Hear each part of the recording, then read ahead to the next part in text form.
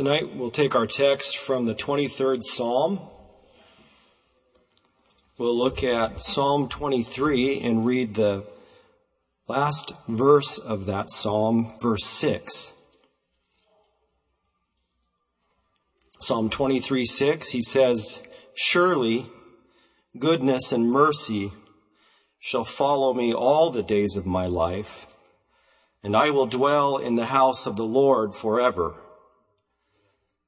Of course, written by David as a shepherd boy. The 23rd Psalm, it could read as a poem, a song, or even a prayer.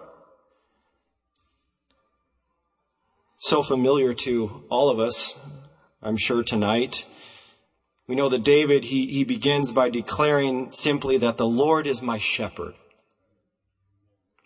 Several hundred years later, it was the words of Jesus himself in John chapter 11, where he says, "I am the good shepherd.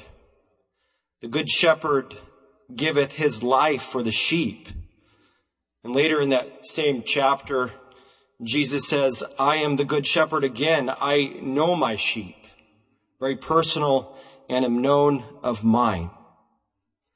Now, we often hear that sheep are really hopeless and helpless without the shepherd. They're prone to wander off. They're prone to get lost. They're prone to go hungry without even guidance to their food. The prophet Isaiah, by way of the Holy Spirit, wrote, "All we like sheep have gone astray. We have turned every one to his own way." And we know that sheep, they cannot survive on their own without the shepherd. Even these characteristics already mentioned, they're very human-like. They do have a tendency to run away when they're afraid, and when they run by way of fear, sometimes they run into something worse. They're known for their strong flocking or herding instinct. Sheep, they like to stick together in large groups. They feel comfortable, strength in numbers. They have that instinct. But it's documented that sheep, when they're alone, they appear stressed or agitated. They don't like to be alone. When one sheep moves, the rest will follow, even if it's clearly a bad idea. I read where one sheep had tried to cross this deep ravine or gorge. It was not a good choice. Every one of them followed. All 400 fell to their death. Sheep, I understand, they're very social animals. They like to see each other. They like to hear each other. They like to eat together. They like to graze, if I understand, in groups of at least 5. I remember I think it was 2001 when we were in Romania, it was probably 7 or 8 sheep, and they were grazing. And if you walked close to them, that group would simply move away from you and nervously graze as that group all together in unison moved away from you. They communicate with each other with sounds called bleating. A mother sheep recognizes the sound of her lamb. Apparently, they can recognize faces. They believe up to 50 sheep faces they can recognize. They can even recognize a human face. They have the ability to possess a wide range of emotions. They can be sad. They can be happy. They can be bored even or afraid. They like to form friendships. They like to play follow the leader. But we know there's a clear distinction between the shepherd and the sheep. In verses 1 through 3 of this psalm, David writes that it's the shepherd that provides for every single need for those sheep.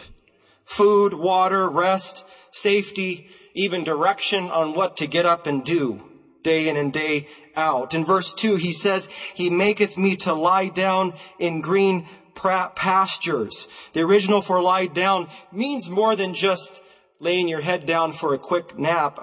The original means that we would fall down and we would sprawl out and we would enjoy and bask in the green pastures from the shepherd. And we know, of course, in verse 4 of this psalm, where it's often used as the ultimate in terms of divine comfort from God's word. He says, "Yea, though I walk through the valley of the shadow of death, I will fear no evil, for thou art with me. Thy rod and thy staff, they comfort me." And that speaks through a valley where there is loss in our lives. But it also speaks of just simply difficult times in our lives. He says, "Thy rod and thy staff, they comfort me." They have what he's referring to as a rod that we might say could be used for our correction, a rod of correction. And then we have a staff that could be used for protection from the enemies of the sheep. And then in verse 5, really, it's as a song. He says, "Thou anointest my head with oil, my cup runneth over." And I was listening where a rabbi was explaining this, that it means that every spiritual thirst is quenched by the shepherd. That need in our hearts to be fed of the Lord is fulfilled by God himself.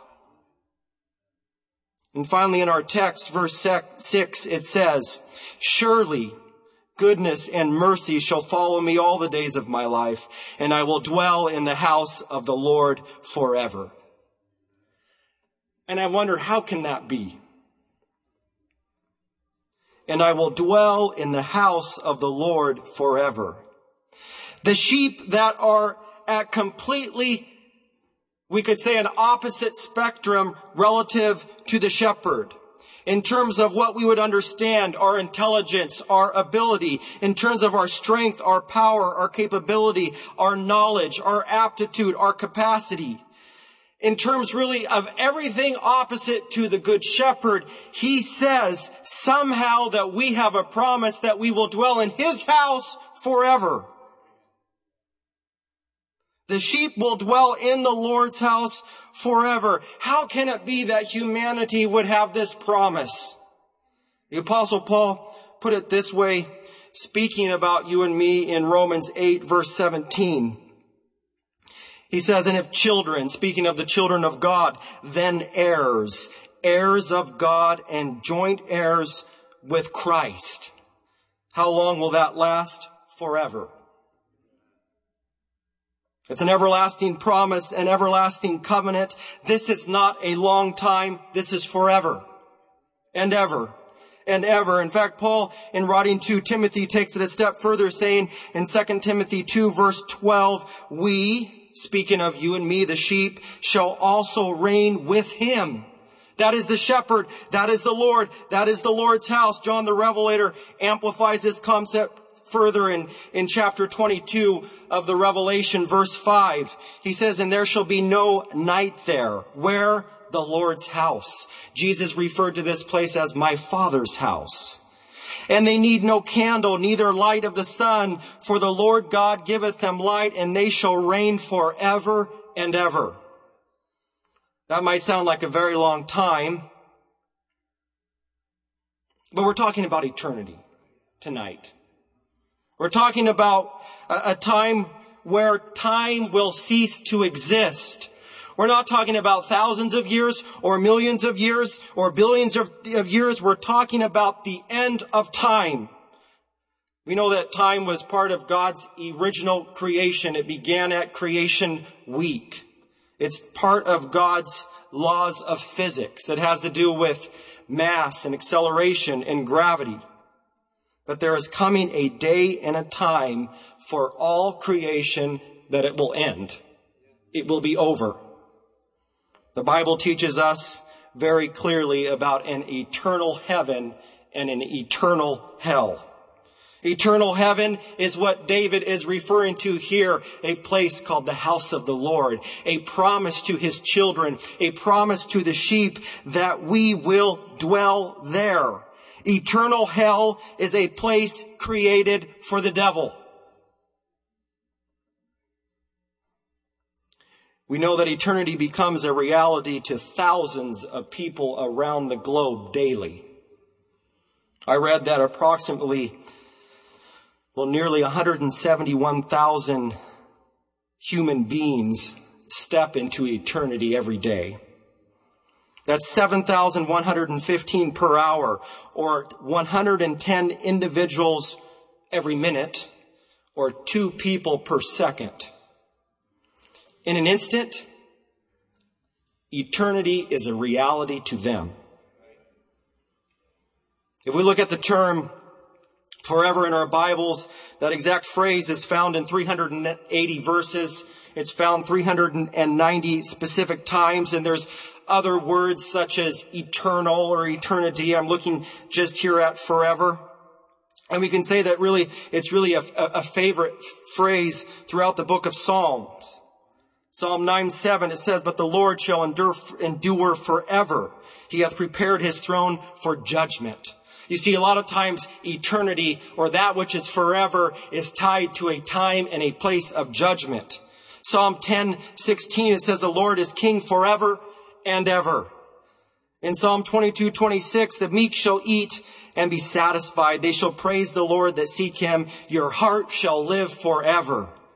Psalm 28:9, he says, "Save the people and bless thine inheritance. Feed them also and lift them up forever."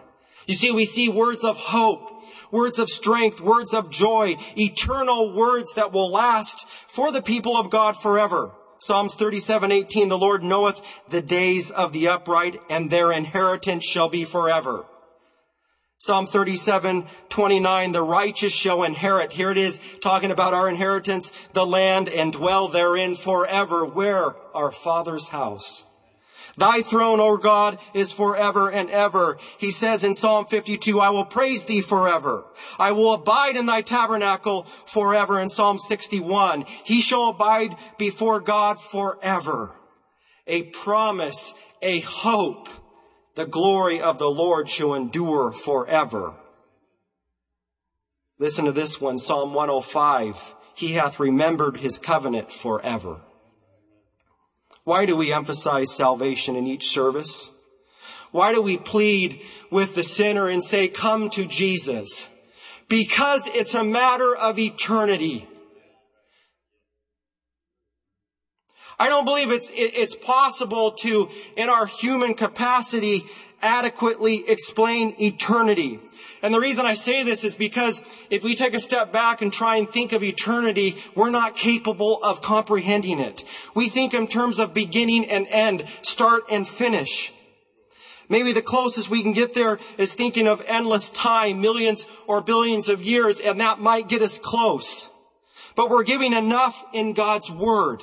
We're giving enough by the Lord Himself, by the Holy Spirit, to understand, to have a realization, to comprehend, to grasp that we have a choice. We have a decision, and there are only 2 places at hand forever. And somehow, if we could get across the seriousness of eternity, the urgency of eternity, the importance of forever, I believe the preacher would say or do whatever they could if we could get the message across that we have a choice and eternity is at hand. Why would James write in the 4th chapter, verse 14, "For what is your life? It is even a vapor that appeareth for a little time and then vanisheth away." Because the amount of time that our lives exist relative to the atmosphere, or we could say the universe, is but a vapor. It vanishes into oblivion. In Hebrews 9:27, he says, "And it is appointed unto men once to die." And here it is again. "And after this, the judgment." This point of judgment is when eternity begins for every individual. Why do we get so caught up in the things relative to this world? Why is it that we get so caught up in the things relative to time, things that are temporal, things that won't last, things that have no eternal significance? Where will you spend eternity? Where will I spend eternity? Where will you spend forever? Are you prepared for eternity tonight? There are only 2 places: the house of the Lord, and the alternative could not be more opposite. I read a couple near-death experiences that I think paints a picture for us. Philip Nolly, he had attends church at the Church of the Cross, led by Pastor Tag. He pulled into Fiesta grocery store parking lot to sleep during a long trip.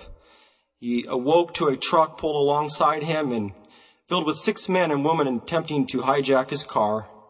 When he turned toward them, he was shot with a .22.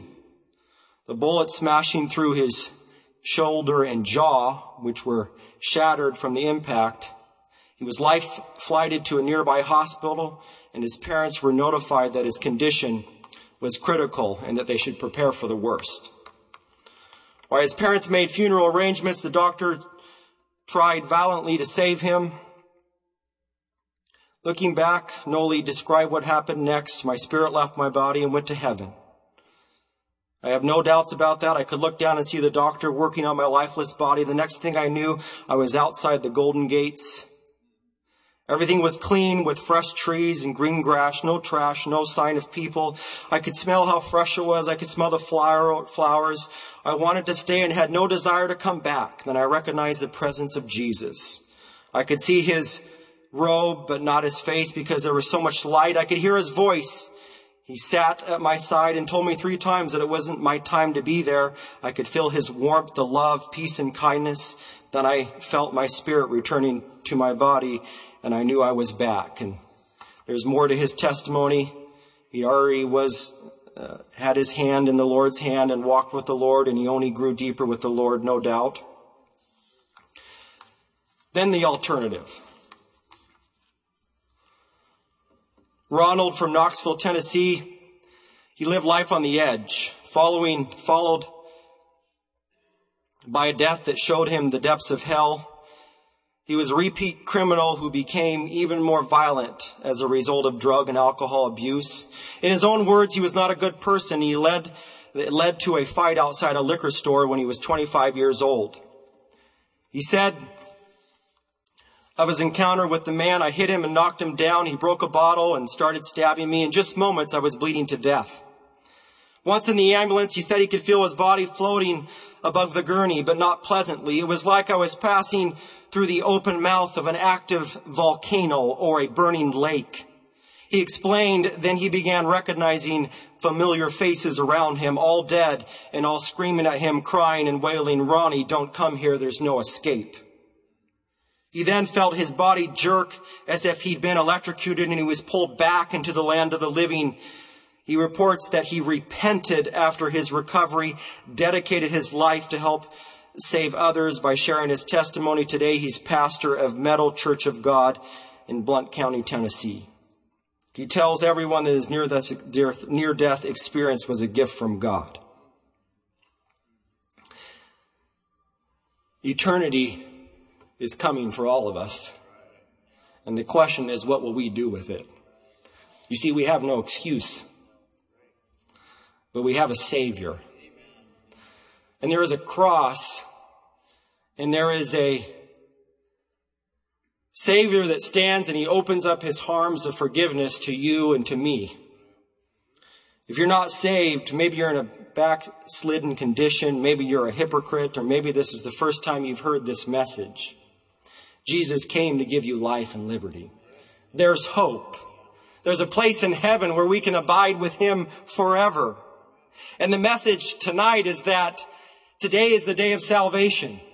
Today is the day that you could make your peace with your Creator. You can know that you know that you know that you've passed from death unto life. We all have a choice. And the difference could not be more stark on where we might spend eternity. And we believe that Jesus is calling. We believe there might be somebody here that has wondered, maybe in a state of, can I take that step? I believe Jesus will help you and he'll take you by the hand. I believe the Lord will walk you down to these altars of prayer.